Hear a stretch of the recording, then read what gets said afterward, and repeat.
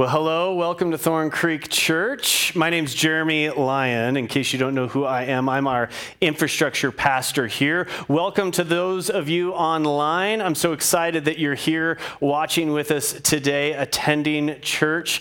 I'm here because Pastor Ruben is sick.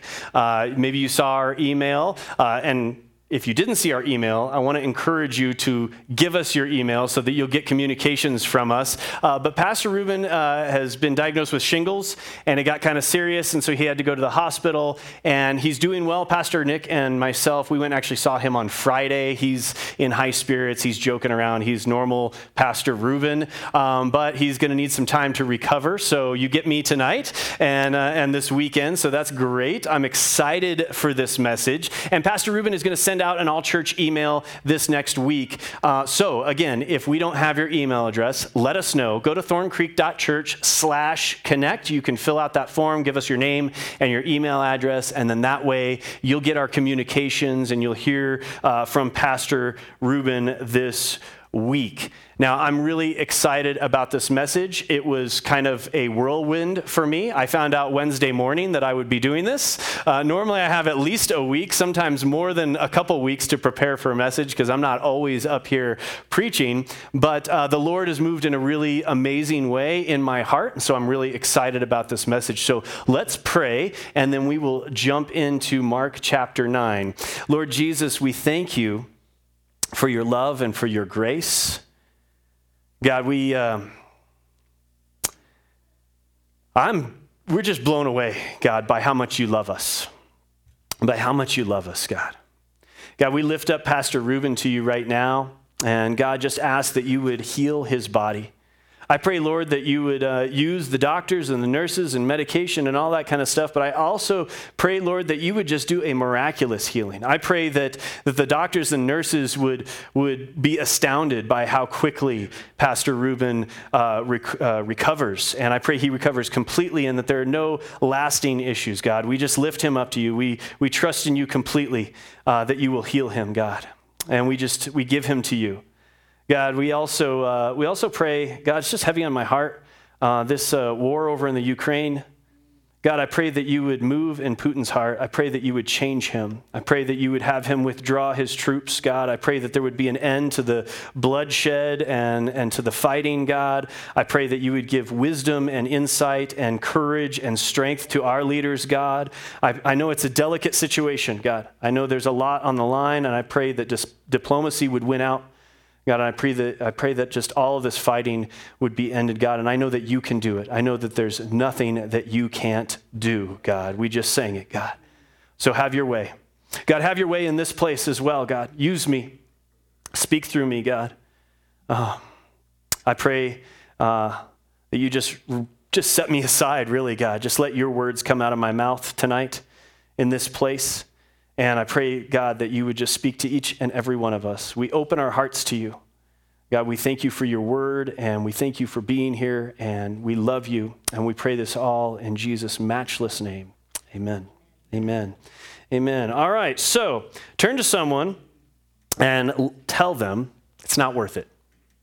Turn to someone and tell them it's not worth it. It's not worth it at all right? We're in this series, the Gospel of Mark, and we've been going through the book of Mark, and we're going through each chapter. Now, we're not going verse by verse because that would take a very long time for us to do, but we're going through, each week we're going through a chapter, and so we're picking something out of that chapter and talking about it, and today we're in chapter 9, and we're looking at this portion, this time when Jesus sits down and he starts teaching his disciples, and he kind of teaches them something that's kind of out there a little bit, right? Kind of controversial. In fact, today's message title is called Hell, It's Not Worth It, right? And other sermon titles that we could toss around is like sermons you don't hear in church, right? Or stuff that Jesus says that doesn't make sense, right? We've got that. Or did Jesus just say that? Did Jesus just say that? Or scary verses in the Bible, right? Because we're going to be looking at and talking about hell.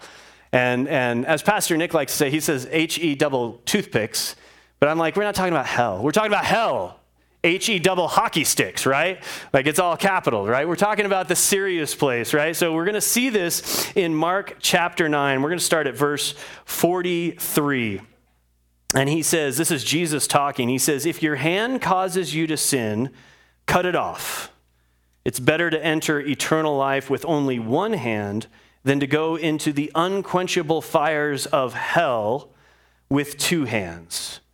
And then we go to verse 45, which is weird because we were just in verse 43, right? But it depends on what translation you're reading.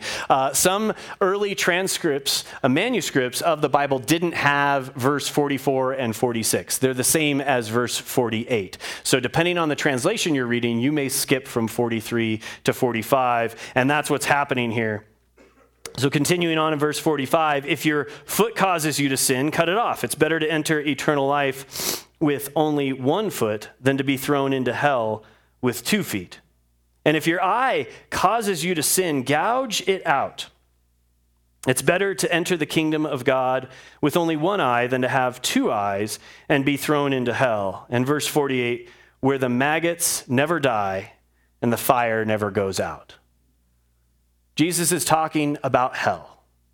It doesn't sound like a really good place. There's maggots, they don't die, the fire never stops. It's not a place that we want to be. And in fact, Jesus makes it very clear that hell is real. Right? The Bible makes it very clear that hell is real. Now, I found this Pew Research study from 2014. I found it interesting. They surveyed about 35,000 adults, and only 58% of those adults believe in hell. Now, what's even more interesting about this is of those 35,000 people, 70% consider themselves to be Christian. So we have this disparaging number, this 12% of Christians that don't believe in hell.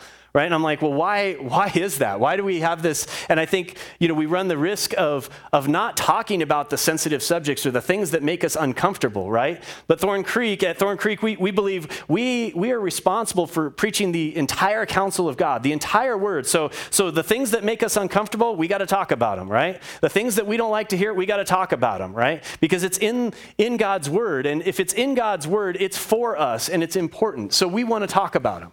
And I would, it would be the worst thing to know that we have people who attend our church, who listen to our teaching, and they don't believe what the Bible says. So I want to point out to you that the Bible clearly states that there is a hell. It's a real physical place, and it's a place that people go if their faith is not in Jesus Christ. Now, this word hell in these verses, that's translated to hell in Mark 9, verse 43. It's a Greek word, Gehenna. And Gehenna comes from this Hebrew name for this place called the Valley of Hinnom. This is a real valley. It's just south of Jerusalem. And in fact, in Jesus' time, this area was a dump. It was the garbage dump. Right? And prior to this, back in the Old Testament times, the ancient Israelites actually worshipped foreign gods there, the god called Molech. And they would send their kids through the fire of Molech. They would have human sacrifice. They would sacrifice their kids into this fire in this valley. Right? And so Jesus is using this term and pointing to this dump to kind of really represent what hell looks like. And see, then what happened is King Josiah, he recognized we're not supposed to be worshiping foreign gods, so he turned it into the dump. And that's where they started dumping all their trash and their refuse and dead bodies, animal carcasses. Criminals would be thrown there, and there would be this constant fire going on all the time. It's just smoldering and burning, and there are worms and maggots and all kinds. It is not a place you want to go visit. It is disgusting. It just points to death. And so Jesus uses this view, this understanding of this place that has smoldering fires and festering worms to paint this graphic picture of what hell looks like. But hell is also called the lake of fire in Revelation. We see it in chapter 20. It says, the sea gave up its dead, and death and the grave gave up their dead. And all were judged according to their deeds. Then death and the grave were thrown into the lake of fire. This lake of fire is the second death, and anyone whose name was not found recorded in the book of life was thrown into the lake of fire. Hell is a place prepared for the devil and his angels. Matthew 25 tells us, then the king will turn to those on the left and say, away with you. you cursed ones, into the eternal fire prepared for the devil and his demons. It's a place for unbelievers of all sorts. Revelation 21 says, but cowards, unbelievers, the corrupt, murderers, the immoral, those who practice witchcraft, idol worshipers, and all liars, their fate is in the fiery lake of burning sulfur. This is the second death. Hell is real. Jesus even says there's this fire that will never go out. John Trapp, who's a theologian, he said it like this. He said, a child with a spoon may sooner empty the sea than the damned accomplish their misery. A river of brimstone is not consumed by burning. Hell is real. Isn't that exciting? Are you expecting like the fire and brimstone message tonight, right? Like we're going to talk like turn or burn, baby, right? No, that's not what I'm doing. But I want to talk about the reality of hell, right? Because if hell doesn't exist, then it really doesn't, the salvation of Jesus Christ really doesn't matter much, right? If there is no negative, if there is no place of desolation, this place where we go apart from Christ, where there's maggots and there's burning, if that doesn't exist, then the other doesn't really matter, right? And the Bible is very clear that there is a hell, that it's a real place. And that's why like I'm here, why I'm up here, because I believe that there's a hell. Like I didn't give my life to God in ministry just so people could kind of like feel better, right? Like I believe there's a real hell and people are going there and I want them to know about Jesus so they don't go there. I didn't spend hours this week going over a message just because I wanted to give you guys like a TED Talk, right? Like there's a real hell. I want you guys to know the love of Jesus Christ, the love of Jesus on the cross. There's a real hell. That's why I do this. I don't just play with lights and audio and technology and computers because, just because I like technology. It's because I recognize there is a hell and I don't want people to go there. So I'm allowing God to use me any way that he wants to so that people won't go there. There is a real hell. Thorn Creek Church exists because there is a hell. We exist to transform self-sufficient people into Christ-driven people because there's a real hell. See, we don't just hold services on the weekend because we want to build community. We could build community all kinds of different ways, right? There's all kinds of groups that you can be a part of, right? But we recognize there's a hell. And so we come together and we talk about Jesus and we talk about the solution to hell. We don't just feed people every week through Food for Hope because people need to eat. It's because we recognize that God is our provider and we want people to know that he is that he has this God of love who provides all the time. We don't pour all of our resources into ministries like kids and teens and adults and small groups because we think we just need to create events for people to go to, right? We don't just have a game night just because we think it's because there's a real hell. It's because we want to show people the love of Jesus Christ. That's why we do all of this. Hell is real, and through faith in Jesus Christ, you don't have to go there. That's the beautiful thing, right? The beautiful thing is you get to choose. God lets you choose because he's made a way that we don't have to go there. Through Jesus Christ on the cross. See, apart from Jesus, apart from Christ, hell is our destination. We get the fiery maggots who never die, right? But without the blood that Jesus poured out on the cross for each of us, hell is our destination. We've all sinned. We've all fallen short of God's glory. None of us are perfect. We all deserve that. But God has mercy on us. He doesn't give us what we deserve. And he has grace for us. He gives us what we don't deserve. He gives us this reward. And we can turn to Jesus and turn away from our sins and experience this salvation, this deliverance from hell. We can repent, right? It's called repentance. It's this idea of turning away like 180 degrees, like I'm going this way, I'm in my sin, and I say, no, I'm going to follow Jesus. I'm going to repent. I'm not going to do that anymore, right? And that's what Jesus is kind of talking about here. He's talking about repentance, and he's telling these disciples about repentance. how to stay out of hell, that it's better to go into heaven with like being maimed than to go into hell and have all of your body parts. So turn to someone and tell them it's not worth it.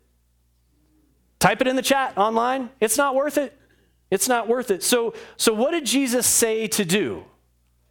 Right? He says, if your hand causes you to sin, cut it off. If your foot causes you to sin, cut it off. If your eye causes you to sin, gouge it out. Jesus is laying out these drastic measures to be taken to avoid sin. The sin that leads to hell. Cut off your foot. So I brought this. It's a nice rusty saw. So who wants to go first, right? We just kind of, we'll all line up here, right? No, see, Jesus isn't saying take the saw and cut off your hand, right? He's not doing that, right? We all recognize that. Now, there were some early Christians in the early centuries after Christ. They thought that that's what he meant. And they mutilated themselves. And they found that, you know what? Without your right hand, your left hand can still sin, right? It's a heart issue. What Jesus is talking about is taking drastic measures to avoid sin. That we know that temptation is going to come, and so we want to avoid that at all possible. Jesus is talking in hyperbole, right? Hyperbole is this figure of speech that gives obvious exaggeration or an intentional overstatement. We have examples of this in our modern language all the time, right? This bag of groceries weighs a ton, right? You know, I walked 1,000,000 miles to get here, right? Everybody knows that, right? And then, like, I'm going to get on my little grammar soapbox here really quick. Literally has become hyperbole, in case you didn't know, because it was literally raining cats and dogs, or I literally, like, stop it. Literally means it actually happened, right? That's what literally means, right? It's not hyperbole. Jesus doesn't want us to mutilate our bodies. He doesn't want us to do that. But God takes sin seriously. Takes it very seriously. And that's what Jesus is really kind of trying to show the disciples by going to this extreme, by saying, yeah, get the saw, and if your right hand causes you to sin, just cut it right on off. Just get it away from you. Because it's better to get into the kingdom of heaven without a hand than to enter into hell with the maggots and the fire with everything that you've got. It's drastic. Hear this. Whatever is causing you to sin, take drastic measures to get that thing out of your life. That's what Jesus is saying. He's not saying that you need to mutilate yourself. He's saying get it out of your life. If you have something that's causing you to sin, tempting you, you need to get rid of it. Remember, temptation is not sin, right? Temptation is not sin. Temptation leads to sin. But temptation itself is not sin. But unchecked, it will oftentimes lead to that sin. See, the reality is that we always are going to have to deal with temptation. But that's the thing. We need to deal with it. We can't just expect it to go away or imagine that it's not going to affect us. We need to deal with it. Martin Luther said it like this. I love this. He says, temptations, of course, cannot be avoided.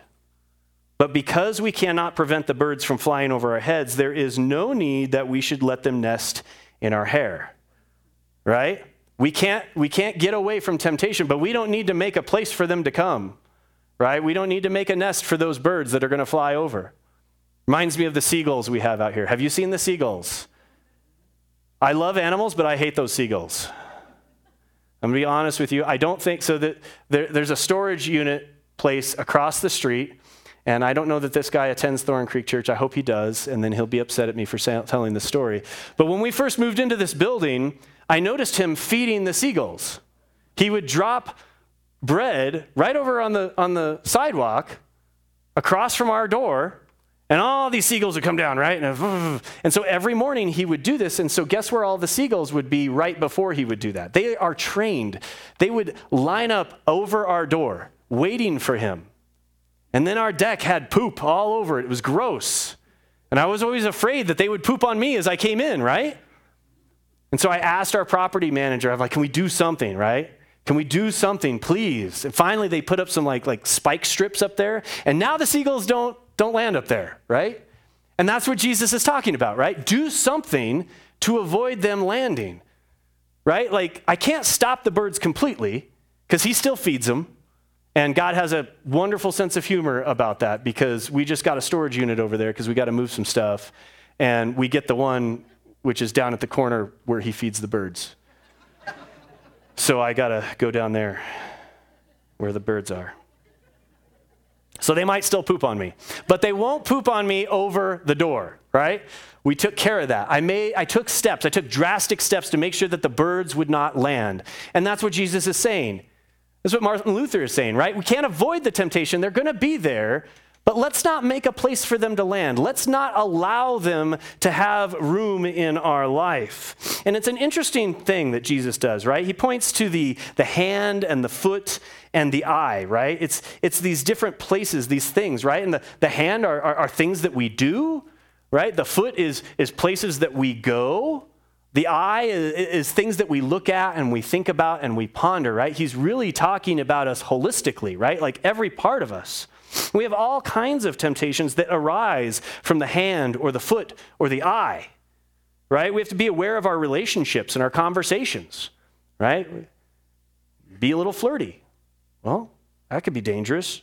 Being alone with someone of the opposite sex or being sarcastic, right? Being sarcastic, it's oftentimes said, oh, I'm just being funny. But if you're anyone who is normally sarcastic, you know oftentimes you can just put a nice little rib in there and then, oh, it's just funny, right? There's a temptation there with doing those things. We have to be aware of the places we go.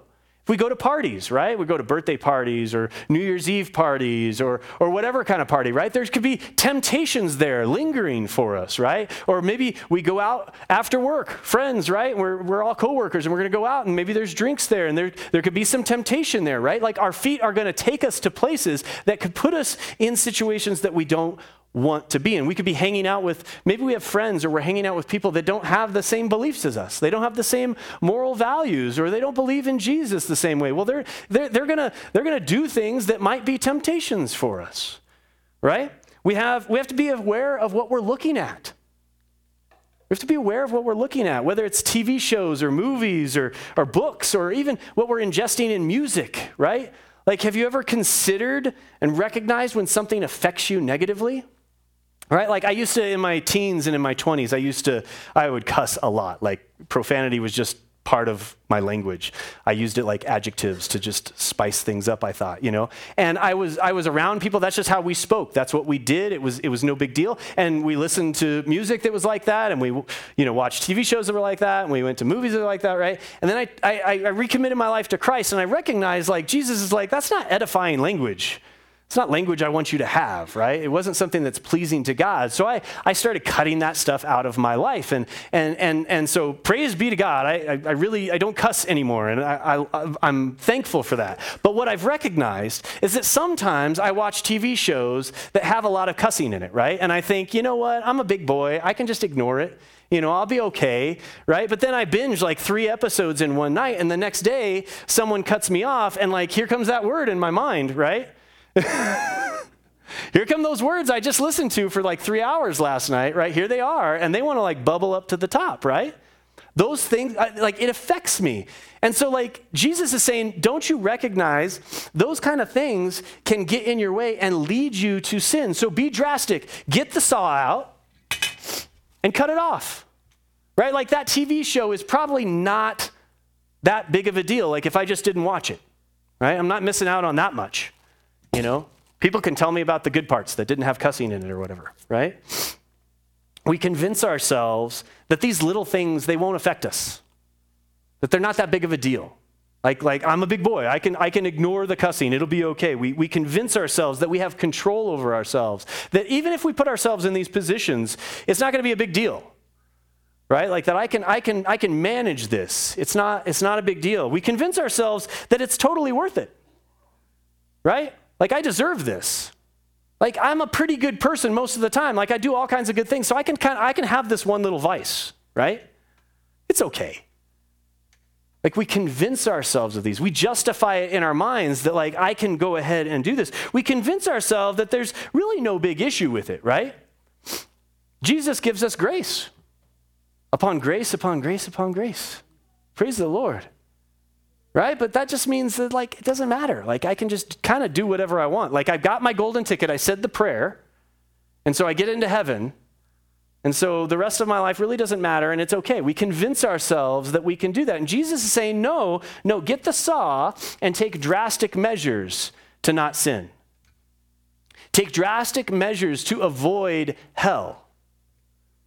Because the reality is, if you say you've got your faith in Jesus Christ, if you've given your life to him and you say, I believe him, we're not just talking about like an intellectual belief. Like, I know a fact, right? I believe that sharks can swim really fast. Well, that doesn't really change my life anything, right? I mean, like, I live on land. I'm not too concerned with how fast they swim, right? But if I believe that Jesus died on the cross for my sins, if I believe that there's a real hell, and I believe that he says, follow me. He says, pick up your cross daily and follow me. He says, deny yourself. He says, don't be selfish, be selfless, serve one another, love one another. If he says all those things, and I really believe him, then I should be wanting to change my life and do what he says, right? So we're not gonna make cheap grace. We're not gonna just say, well, it doesn't really matter. We're not gonna convince ourselves that it doesn't matter. We're gonna get serious about it. We get serious about what can tempt us and what can't. And see, then what happens is we think about all this reward, right? When we think about Jesus, there's great reward. We get to spend the rest of eternity in heaven. Praise the Lord. There's no more tears. There's no more pain. You know what's really cool? God paves the streets with gold in heaven, right? I was talking with someone about money. And I was like, you know what, my father, he uses gold for streets. It's cool. Like, he's got us taken care of, right?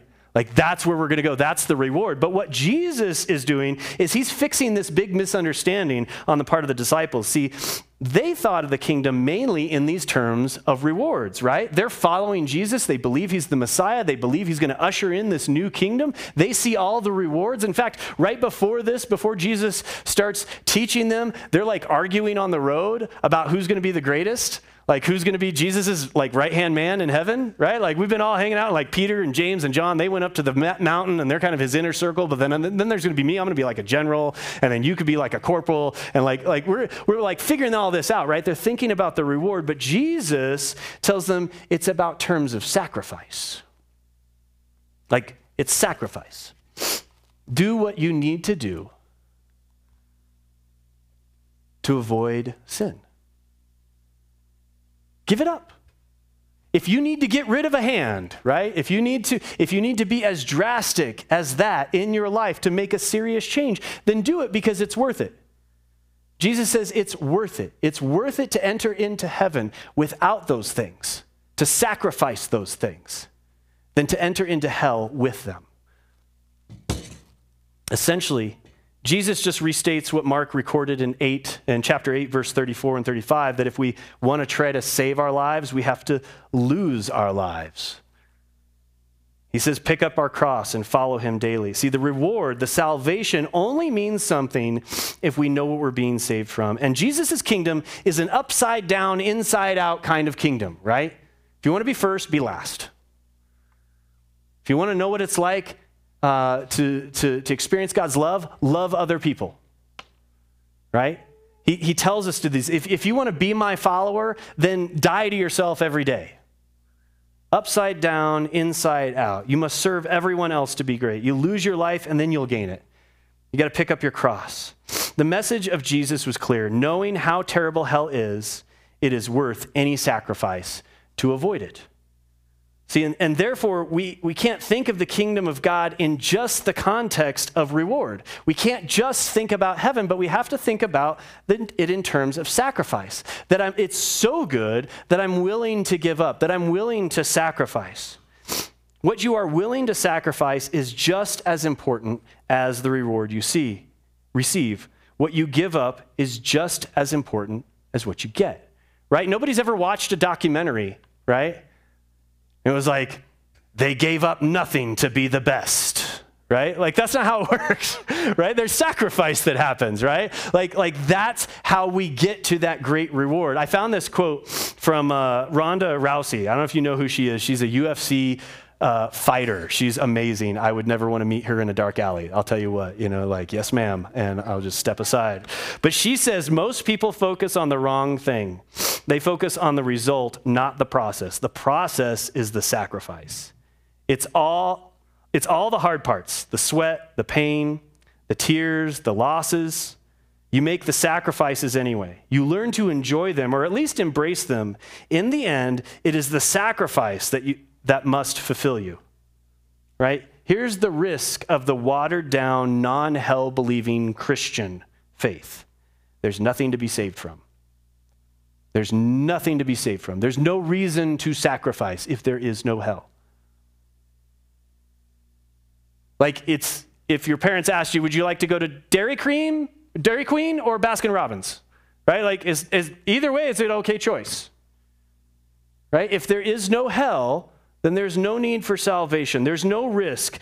Jesus' death doesn't mean much. His commands to us then don't mean much. We can do whatever we want because all you're looking at is that reward. Jesus didn't die and defeat death so that you would remain the same. He did it so that you would see the power and authority he has over life and death, over sin and righteousness, to be transformed by the saving power of the Holy Spirit, the same power that raised Jesus from the grave. That's why Jesus went to the cross. Because hell is real, because he doesn't want us to go there either.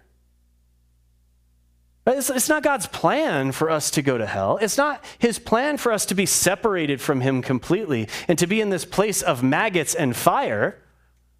That's not his desire. His desire is for us to be with him. And he says it's worth it. It's worth it. You can see this illustrated in Moses' life. Hebrews tells us in chapter 11, it says, it was by faith that Moses, when he grew up, refused to be called the son of Pharaoh's daughter. He chose to share the oppression of God's people instead of enjoying the fleeting pleasures of sin. He thought it was better to suffer for the sake of Christ than to own the treasures of Egypt, for he was looking ahead to his great reward. It was by faith that Moses left the land of Egypt, not fearing the king's anger. He kept right on going because he kept his eyes on the one who is invisible. See, Moses gave up status and position, because the sacrifice was worth it, because the reward was worth it, because he knew that staying for that stuff was not worth it. He chose oppression, he sacrificed. He gave up the passing pleasures of sin, he sacrificed. He thought it was better to suffer for Christ. He valued the favor of God more than money, he sacrificed. He had the ability to look ahead and see what was coming, even though it says he kept his eyes on the one who is invisible. Like he never saw Christ, but he knew that the sacrifice was worth it. See, the pleasures of sin are fleeting. They're passing by. They don't last. They're not worth it. Turn to the person next to you. Tell them, it's not worth it. It's not worth it. This is why Paul talks about being a slave to sin. Right? When we have sin in our lives, we're a slave to it. This is why it's not worth it, because what happens is you sin, right? And then you have some pleasure out of that sin, and that pleasure doesn't last very long. So then you realize, well, I need to do it again. So then you go and sin again, and you receive that pleasure. That pleasure isn't quite as good as the first time. It doesn't last quite as long. And so then you recognize you need to do it again and toss in some conviction, right? And feel some guilt and some shame. So then you decide, well, I'm going to sin even bigger because that'll give me a better pleasure, longer lasting, and it'll kind of cover over some of that guilt and that shame that I have, right? And then you recognize, well, that didn't last very long and I better do it again. And then you just lather, rinse, and repeat, right? You just keep going because you're now a slave to that sin.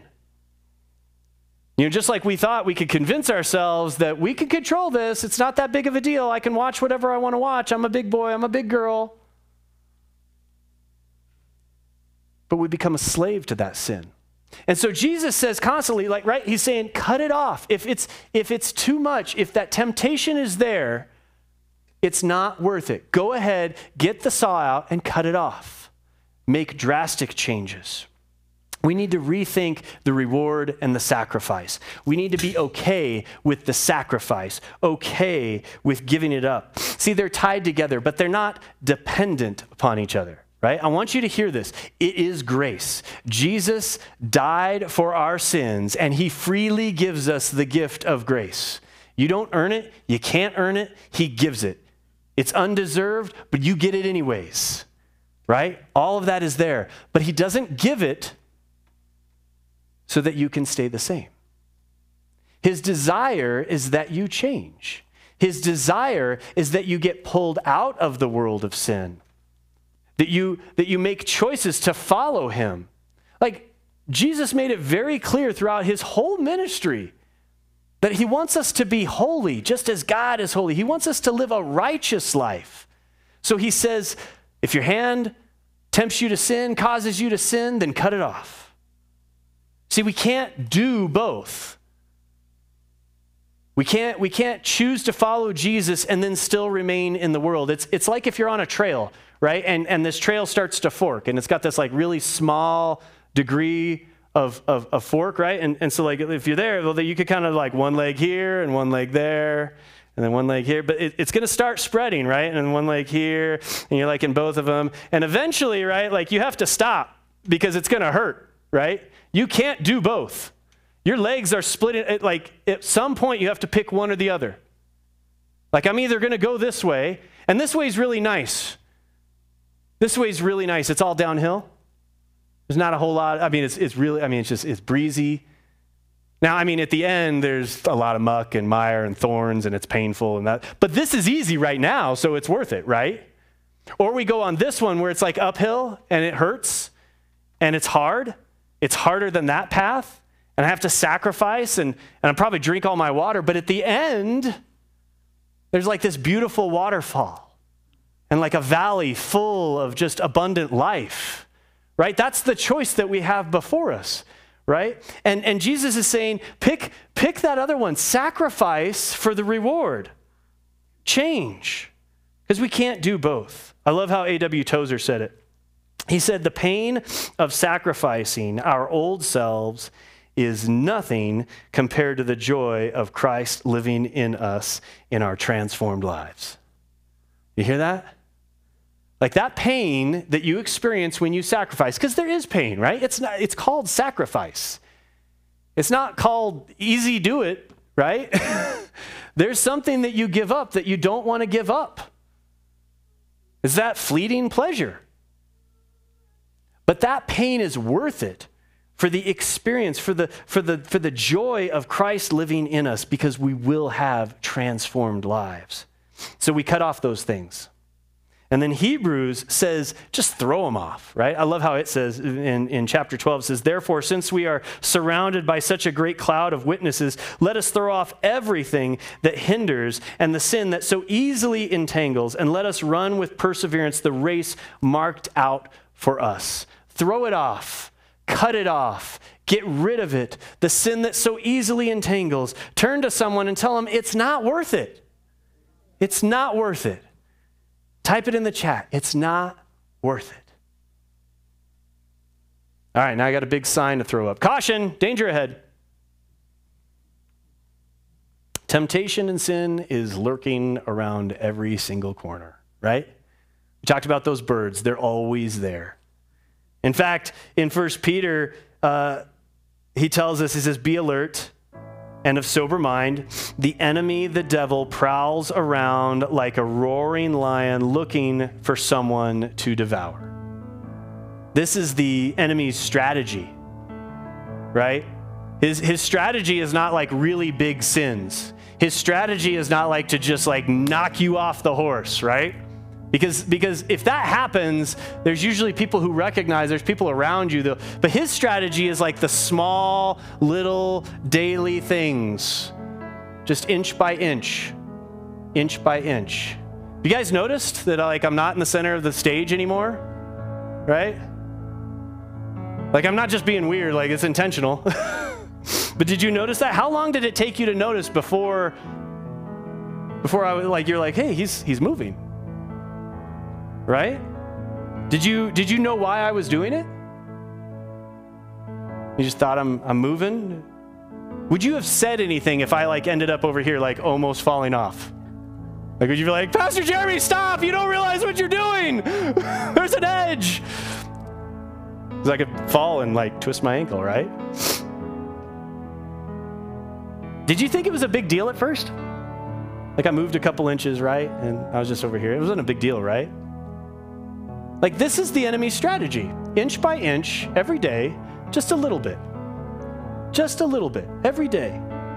This is the true danger because that temptation is there in small ways that may seem insignificant, but each are leading to a destination. Every action, every thought we have, every place that we go, every circumstance we put ourselves in has the potential to bring us closer to God or farther away from God. Every single one, right? It's the thought of hatred that we have for the person who walked in front of us. It's the 5 miles per hour over the speed limit that you go because just because everybody else is doing it. It's the look at that post that isn't technically pornography, but it still heightens the senses, right? It's the comment made to put someone in their place, right? Because they were wrong and I was right. It's the choice that you make to unfriend that person on social media because they hurt you. You don't want to work through it. You don't want to talk about it, but you're just like, you're dead to me. I'm unfriending you. It's the choice to not tithe because God doesn't really need my money. I don't need to honor him with that. It's okay. We can convince ourselves of this. It's the lie that you tell that you're busy when you really just didn't want to help him move, right? Inch by inch, every day. It's the prayer request that you share because you want to gossip about the decisions someone made. It's the anger that you let loose at home because you know what? Your spouse and your kids should know that you're under a lot of stress. It's not your fault. Like it's okay to I can let loose there. Like I've held it in all day.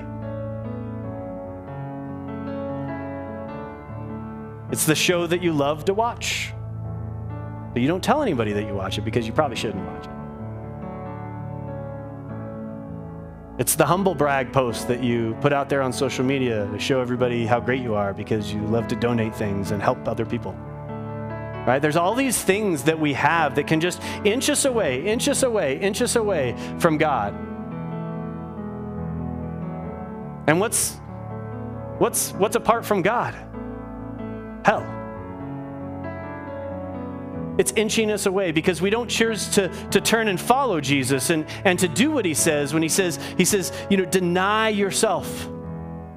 Love one another. Love your enemies. That one's hard, right? I don't really have to do that one, right? Like if I do all the rest, I can just not do that one, right? These are the things that we have to cut off. These are the things that we have to recognize in ourselves. Like when we want to lie, or when we want to put someone in their place, or we want to look at that post, we recognize we need to cut it off. We need to take drastic measures. Maybe it means, you know what? I'm going to not have that app on my phone anymore. Maybe it means I'm not going to have one of those I'm not going to have a smartphone. I'm just going to have a dumb phone. Get your Nokia back out, right? That thing's still alive. You know it is. If you got one in your drawer, it'll work, right? Take drastic measures, right? Maybe it means you're giving someone access to all of your apps, right?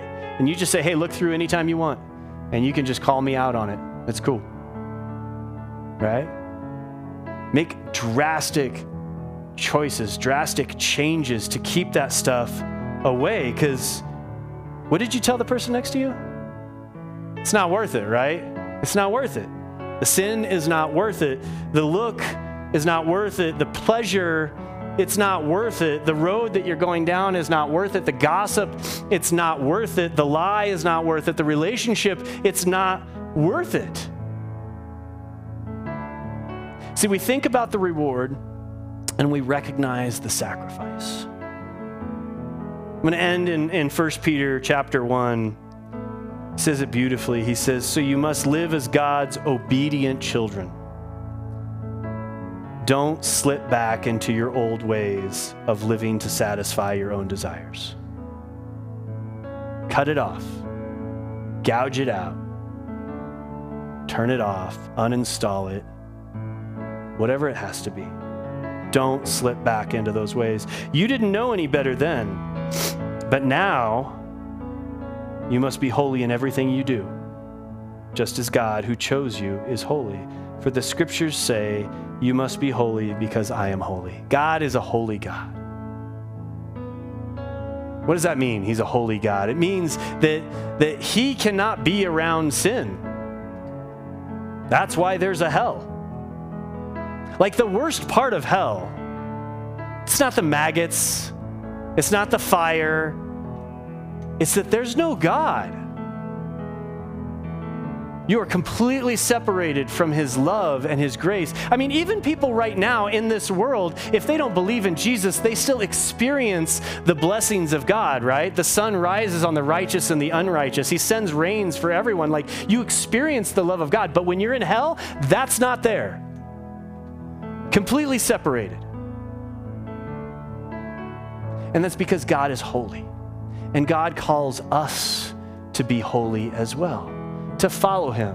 Now, does that mean we have to be perfect? Does that mean we're never going to mess up? No. But it means that we don't make grace cheap. Paul was telling the Romans, he's like, we got all this grace, so does that mean like we should just keep on sinning so that like there's even more grace? He's like, no, don't do that. Live for Christ, deny yourself, pick up your cross.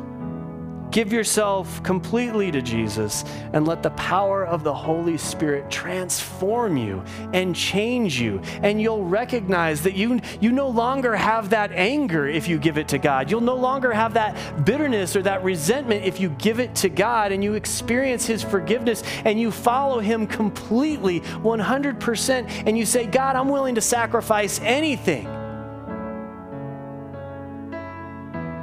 Sacrifice the fleeting pleasures of this world and look toward the reward that is found in Jesus Christ.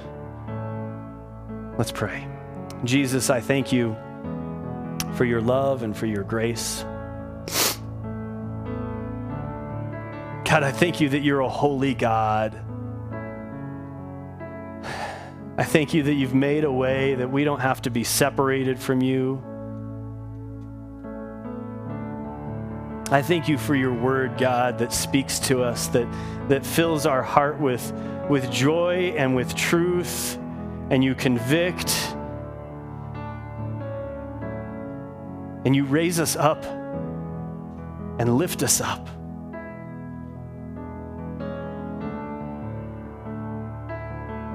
You make us whiter than snow. If you're here tonight and you're far from God, you haven't been following Jesus, you recognize that maybe there's a hand that needs to be cut off, or that you haven't even been living for him, and you recognize, like, I don't want to go to hell. I want to live with Jesus and I want to live for Jesus. Then just say this prayer. Just say, Jesus, I surrender everything and I will sacrifice anything because I just need you. I'm sorry that I've sinned. I need your forgiveness. Wash me clean. Cleanse my heart. Start that process to change me every single day to be more like you.